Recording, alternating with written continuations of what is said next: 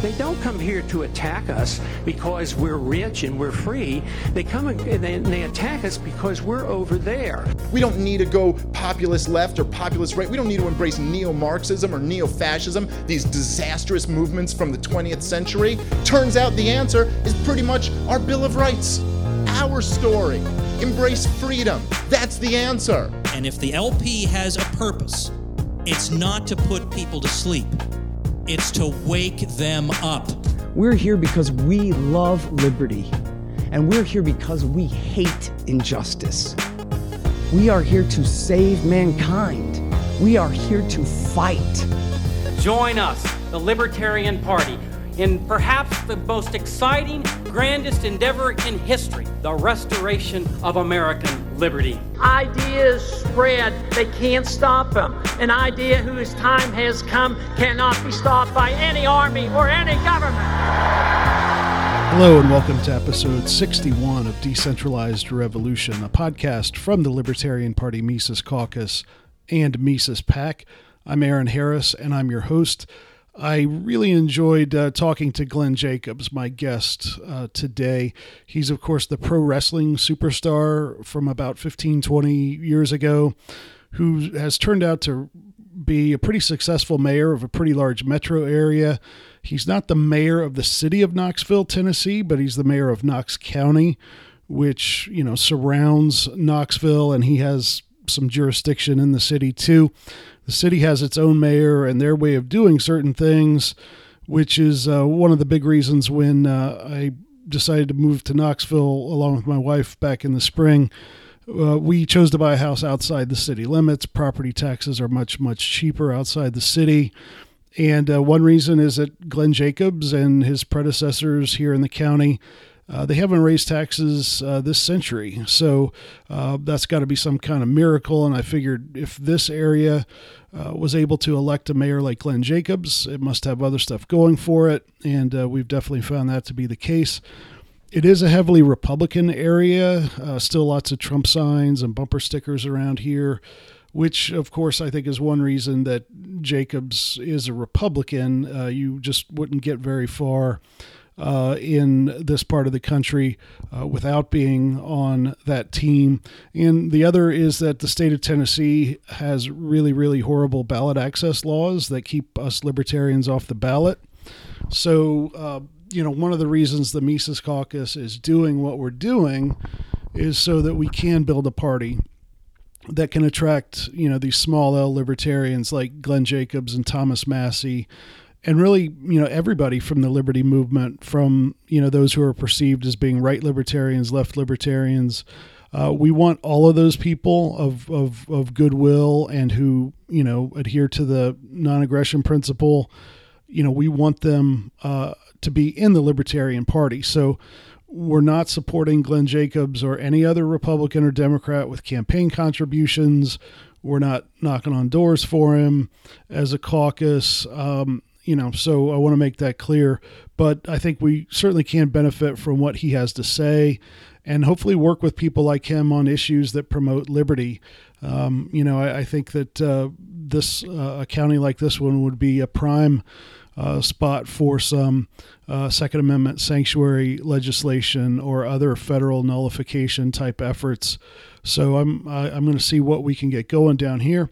The only drawback to this episode is that there's no video. His people only gave me 30 minutes on the phone, which is more than enough to get a good conversation with him. I'm grateful for that, and hopefully we'll have him on again sometime in the future. So enough out of me. I hope you enjoy my talk with Glenn Jacobs. Welcome to Decentralized Revolution. Hey, Aaron. Thanks for having me on. Yeah, Glenn Jacobs, most people know you from your wrestling career. I don't have a lot of time to talk to you today, so we're going to let other people go to other places to learn about all that. I'm sure you're tired of getting some of those questions. I just was talking to you. I just moved here to Knox County, and I was driving down Cedar Lane the other day, and I was informed by a rather helpful sign that the wrestler mayor is a moron. Yeah, I actually tweeted that. I took a picture in front of that sign and tweeted out that even though you hurt my feelings, I will still defend your right to free speech because I think the First Amendment is really important. So I had a friend, that was the person that told me that sign was there, and they thought it was hilarious. You know, the wrestling mayor's a moron. I was like, well, you know, it's not that funny, but but people should be free to express their opinions, even if they do hurt my feelings a little bit. Yeah, and with especially with local politics, you're gonna no matter who you are, somebody's not gonna like you. So let's first talk about how you're really into Mises and Austrian economics, and here with the Mises Caucus, that's what we're about, and along with political decentralization. Tell us about you and you getting engaged with those ideas. Yeah, back in the late 1990s, I was politically homeless. I didn't know if I was a conservative or a liberal because I was a fiscal conservative, but I didn't care what people did in their personal lives so long as they weren't hurting other people. You know, I was like, stay out of my bank account and stay out of my bedroom, and we're cool. Of course, at that time, the Republican Party, the conservatives, there's a lot of emphasis on social conservatism. And I will say that in my own life, I am a person with pretty socially conservative values. But again, I don't think that's something that the government should be enforcing. I think that it's okay for me to talk about those and okay for me to promote that, you know, in my own personal life or whatever. But as far as me being the mayor and saying, hey, you can't do this because it violates what I think you should be doing. Well, if you're not hurting anybody else, I don't have that, or shouldn't have that authority. So I was politically homeless, and I would read things from quote unquote both sides of the political argument, from the Republicans and the Democrats, the conservatives and the liberals.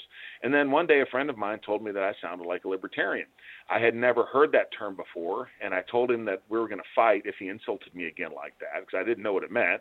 And of course he's like, no. And then he kind of explained that we only think left-right, and there's another dimension to the political spectrum, and that's authoritarianism versus individual liberty. And I was through the LP. I went to LP.org, and that was my first kind of introduction to libertarian thought. But at that time, I was what I would call an ad hoc libertarian. It's like I agreed with the LP on certain issues. Most of the issues I agreed with the LP on. So like, wow, I must be a libertarian. But I didn't realize that it was actually philosophy. And then I started getting more into that. And the more I read, the more that I realized that it wasn't just, about a political party. It was about a political and a legal philosophy. And then along the way, I've never studied economics, thank goodness. I never took an economics course in college because I'm not a huge math person. My sister's a mathematician in the family. Her degree's in mathematics, and she's an engineer. But I was intimidated by the idea of these formulas and all these various things. What I thought economics is, which of course is not economics, that's econometrics. I didn't know that at the time. So I start hearing this term Austrian economics from various writers that I had a lot of respect for. In fact, it's interesting because I read Murray Rothbard's political philosophical books, his books about legal theory of libertarianism, before I actually read his books on economics, on Austrian economics. So I had no idea what Austrian economics was. I was a little intimidated because I'd never, again, it's economics. Ron Paul's talking about Austrian economics. I'm like, well, if Ron Paul's talking about Austrian economics, I guess I better at least try to kind of figure out what this stuff is. So I ordered What Has Government Done to Our Money, which is a very short book by Rothbard. And there's only one formula in that book that I can recall, and it's the multiplier effect of when a dollar goes into reserve banking, the inflationary impact that can have on the money supply. That was it. Everything else was just about inflation, as far as that inflation, the real definition of inflation, which is the expansion of the money supply. And when I got done with the book, I was like, there's only one formula, and it was pretty simple, and it was really just tangential to the rest of what Rothbard was saying. It's like, oh, economics isn't about numbers. It's about people. And a light bulb went off in my head at that point. And I actually became, for a while, I don't read as much as I used to, but I was a very serious student of Austrian economics. I went through the Mises at-home course. I've read Human Action. I've read Man, Economy, and State, and kind of the tomes of Austrian economics, and just fell in love with that. Now I actually believe that in order to understand libertarian philosophy, you have to understand Austrian economics, because it begins with economics. What freedom really is our ability to use our time, to economize our time, which is a scarce resource, as we would want to do. And that's where kind of the whole thing starts for me. So despite the fact that I never, ever studied economics before and was intimidated, I have a very deep love for Austrian economics now. Yeah, it all starts with the action axiom and kind of flows from there. And right. I think that, I used to be a newspaper reporter, and I covered local government, and then also just from an observer of politics. You mentioned, scarcity and deciding what to do with our time and things like that. That I would imagine, if your experience is like mine, that in politics you have a lot of people who don't really seem to think that that's a big deal. They don't seem to get scarcity. They don't seem to get that things are a trade-off. Have you found that to be true? Absolutely. And that's especially true among people on the left. They do not understand economics. And they believe that somehow, first of all, that wealth is pre-existing, that wealth is a natural feature of the world. It's a natural resource, and really, if you go and look at it from an Austrian economic standpoint, there really aren't natural resources. I mean, there are things in nature, but it's up to human beings to determine how to utilize them to benefit us. But wealth does not pre-exist in the world. It's creation of human beings. So when they talk about redistributing wealth, that's a misnomer, because it's not out there to be redistributed. It's people create it, and then they should be able to keep it, because they're the ones that create it. Of course, really the only way you can create wealth is by interacting with other people and by producing something that other folks want. But nevertheless, it's not something that just kind of is part of our world. It's something that has come about through human endeavor and human effort. And also, a lot of folks on the left, and unfortunately people in the middle too, they think government just has this gigantic sea of money that it can just turn on a spigot. And it's almost like when you hear folks like, why doesn't the government do this or do that? And, they have the money to do it. It's like, no, they don't. The money comes from us somehow, whether it's through taxation, through borrowing, or through debasing the currency by inflating the money supply. In some way, the government is taking the money out of the private sector in order to do those things. But that's all a matter of scarcity. They think that the government creates, that the wealth is there for the government to redistribute.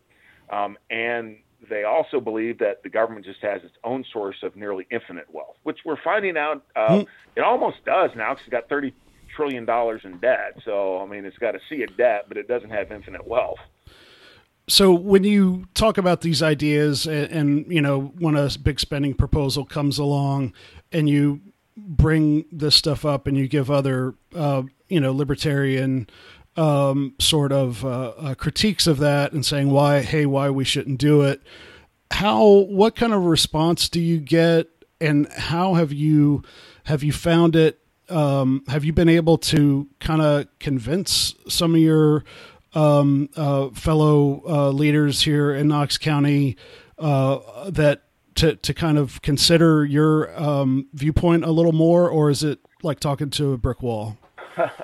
Well, in Knox County, we are a fiscal conservative community anyway, and folks understand, especially here at this level. We can't print money, so the only way that we can get money is by taxing people or through debt, and folks understand that. And eventually, of course, with the debt, we have to pay that back through taxation.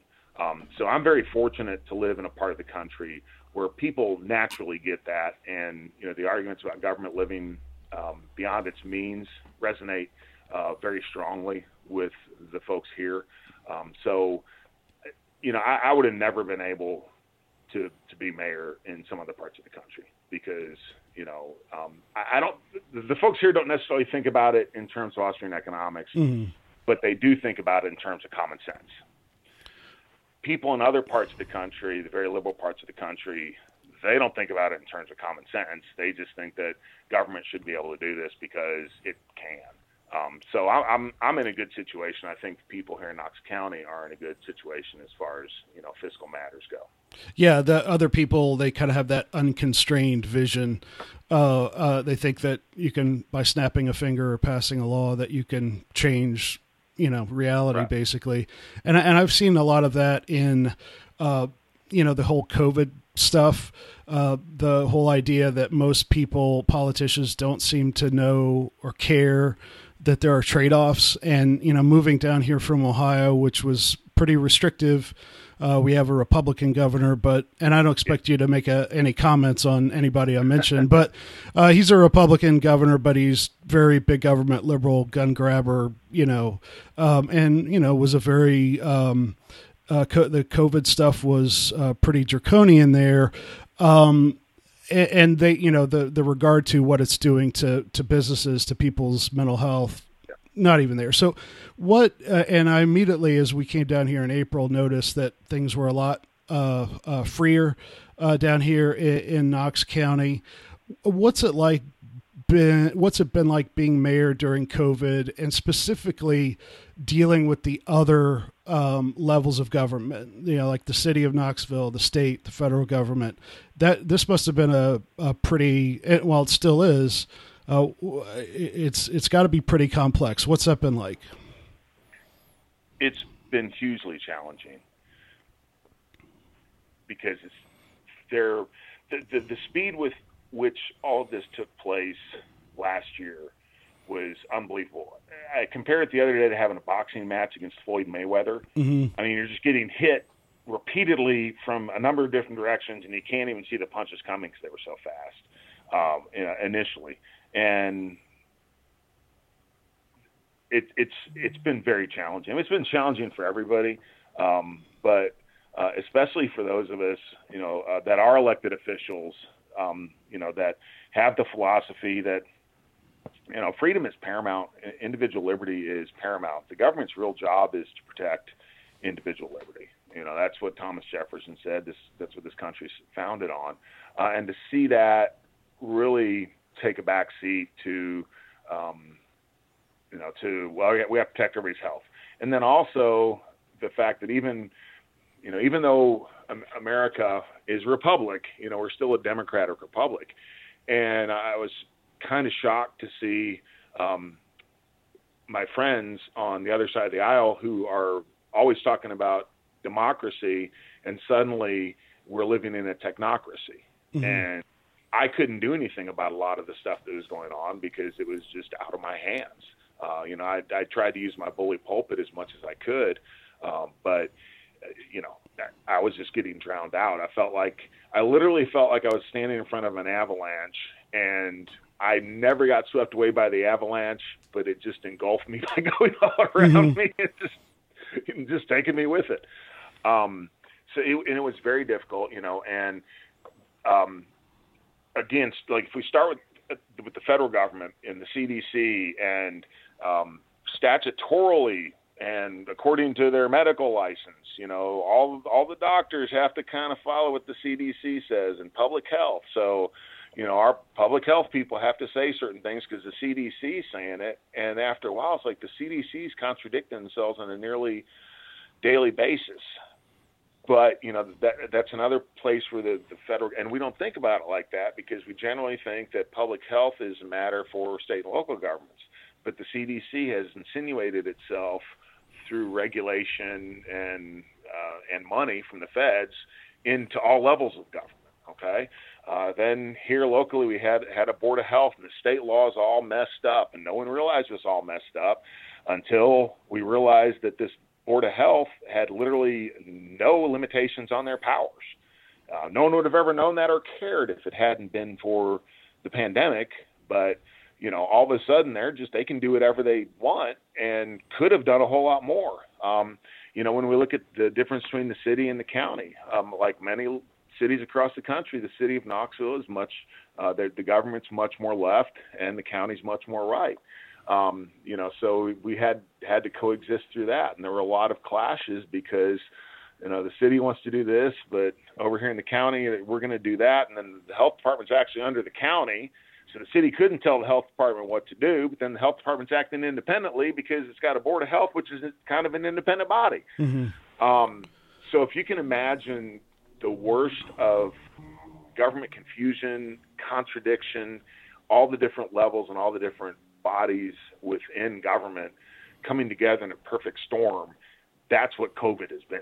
Mm-hmm. Was there recently a change in the status of the Board of Health here in Knox County? There was, according to Tennessee state law, a county can have a health department which is under the county and not under the state, but it's kind of a hybrid because it still answers to the state, not the county exclusively. But it can also, these counties can create a Board of Health, and the Board of Health did have certain powers, and their powers were to make rules and regulations to protect the public health and safety. Mm-hmm. And that was all the statute said. There was no, they can only do it now, or they can't contradict state. The only thing they could do actually is they couldn't do anything less lenient than state law. They could do things more restrictive. Mm-hmm. And their health orders superseded county ordinance. So they were the most powerful political body in Knox County. They were more powerful than my office, and they were more powerful than the commission. The state did change that now, so they're an advisory board, but kind of what the state did is the state shifted the power to the director of public health away from the health board, which is still problematic because there's some issues about now and we're dealing with these now. Is the director of public health, is she a county employee or is she a state employee? Because she kind of works for both. And then just all the public health laws as far as, we're finding out it's not only in an emergency, but just the public health laws. It kind of reminds me of what Frank Zappa said. America is a country of laws, poorly written and arbitrarily enforced. Mm-hmm. And we've seen that throughout the pandemic, unfortunately. Yeah, that's very true.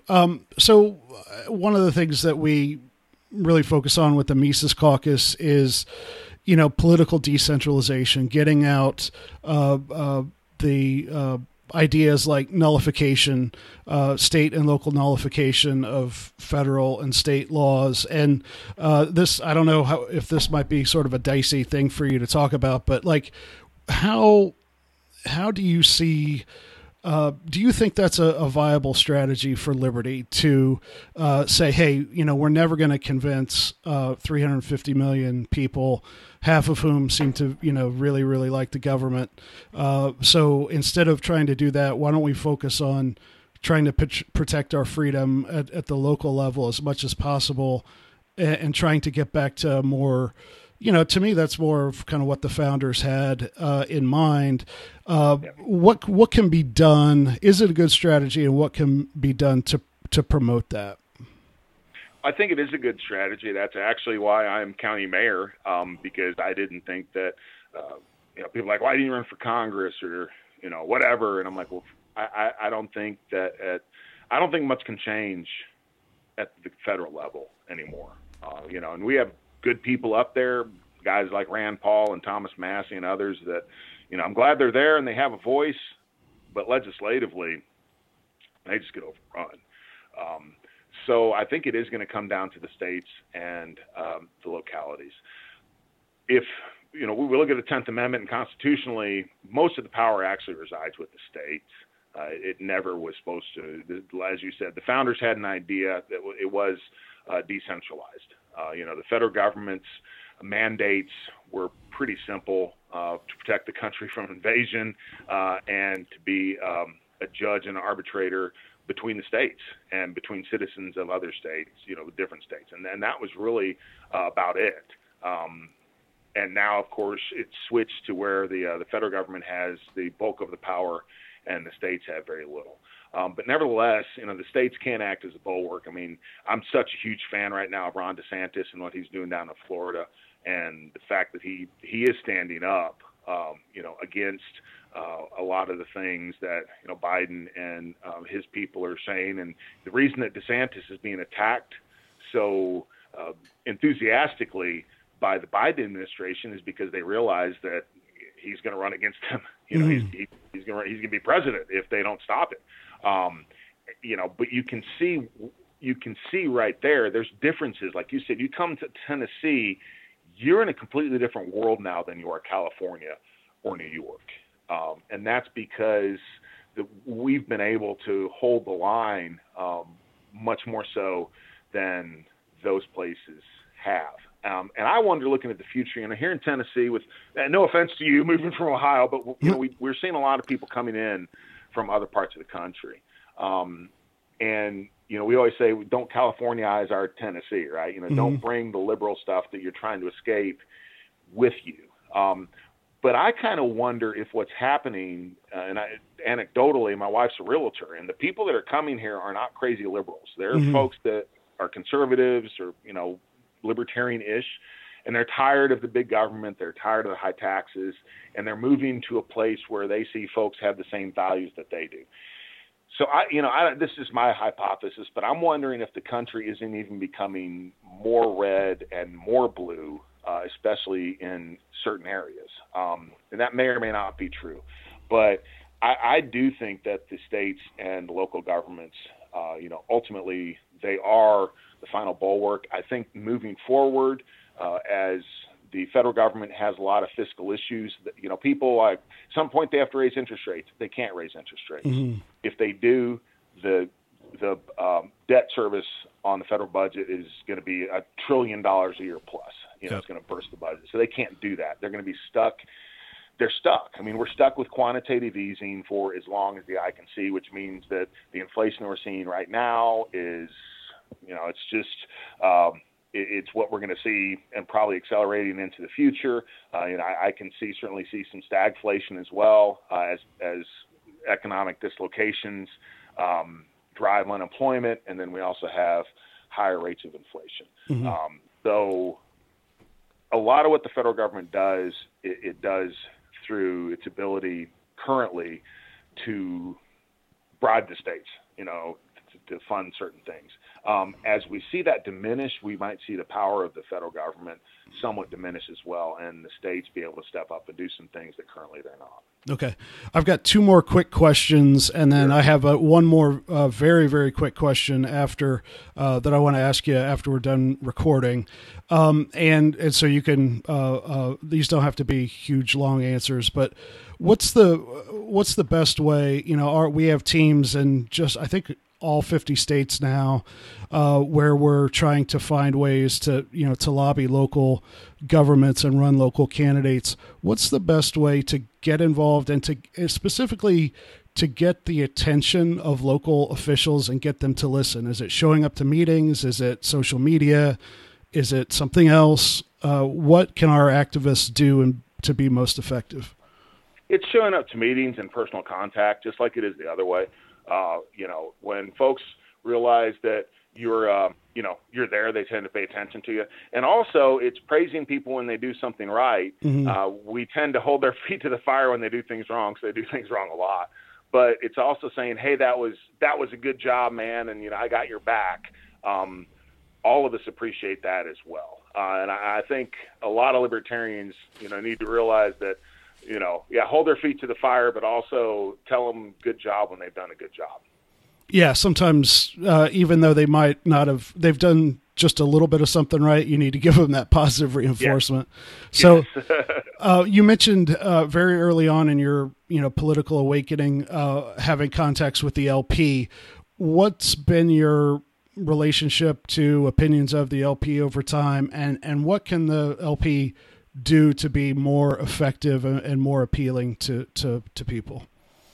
That's a good question. I'm a Republican, but I'm certainly very sympathetic to the LP. I have friends in the LP. One thing is it's a political party, so it has some of the issues that every political party does. I mean, that's just the way, unfortunately, that things are. But I do think that the LP can pick some issues and concentrate on those issues, and they're at a huge disadvantage because of the election laws and the fact that the LP actually has to spend most of their money just getting people on the ballot. Mm-hmm. I don't agree with that. I don't think that's right.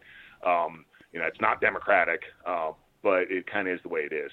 So I also think that the LP can have much more success at a local and state level than they can at a federal level. So I'd really like to see them concentrate more on state and local races and maybe not worry so much about federal races. Mm-hmm. Yep. I'll give you a chance to give some plugs to if you need. Are you going to run for re-election? Are you going to need people to help with that? Even though you're a Republican, there's like 2 or 3 Republicans I wouldn't mind seeing people help, and you're one of them. So, what's your status there, and how can people, engage with you and what you're doing? Sure, I am running for re-election. That will probably kick off earnestly next year. I've announced that I'm running, but the primary is May of next year, and then the general election is in August. People can follow me on Twitter. It's at Glenn Jacobs TN. That's Glenn with 2 N's, Jacobs TN. On Facebook, Facebook page is actually Jacobs for Mayor, and then I also have a website which is jacobsformayor.com spelled out. Okay. If you don't mind, I have a quick question after we say goodbye, but Sure. I really appreciate you being on the show. Yeah, thank you so much.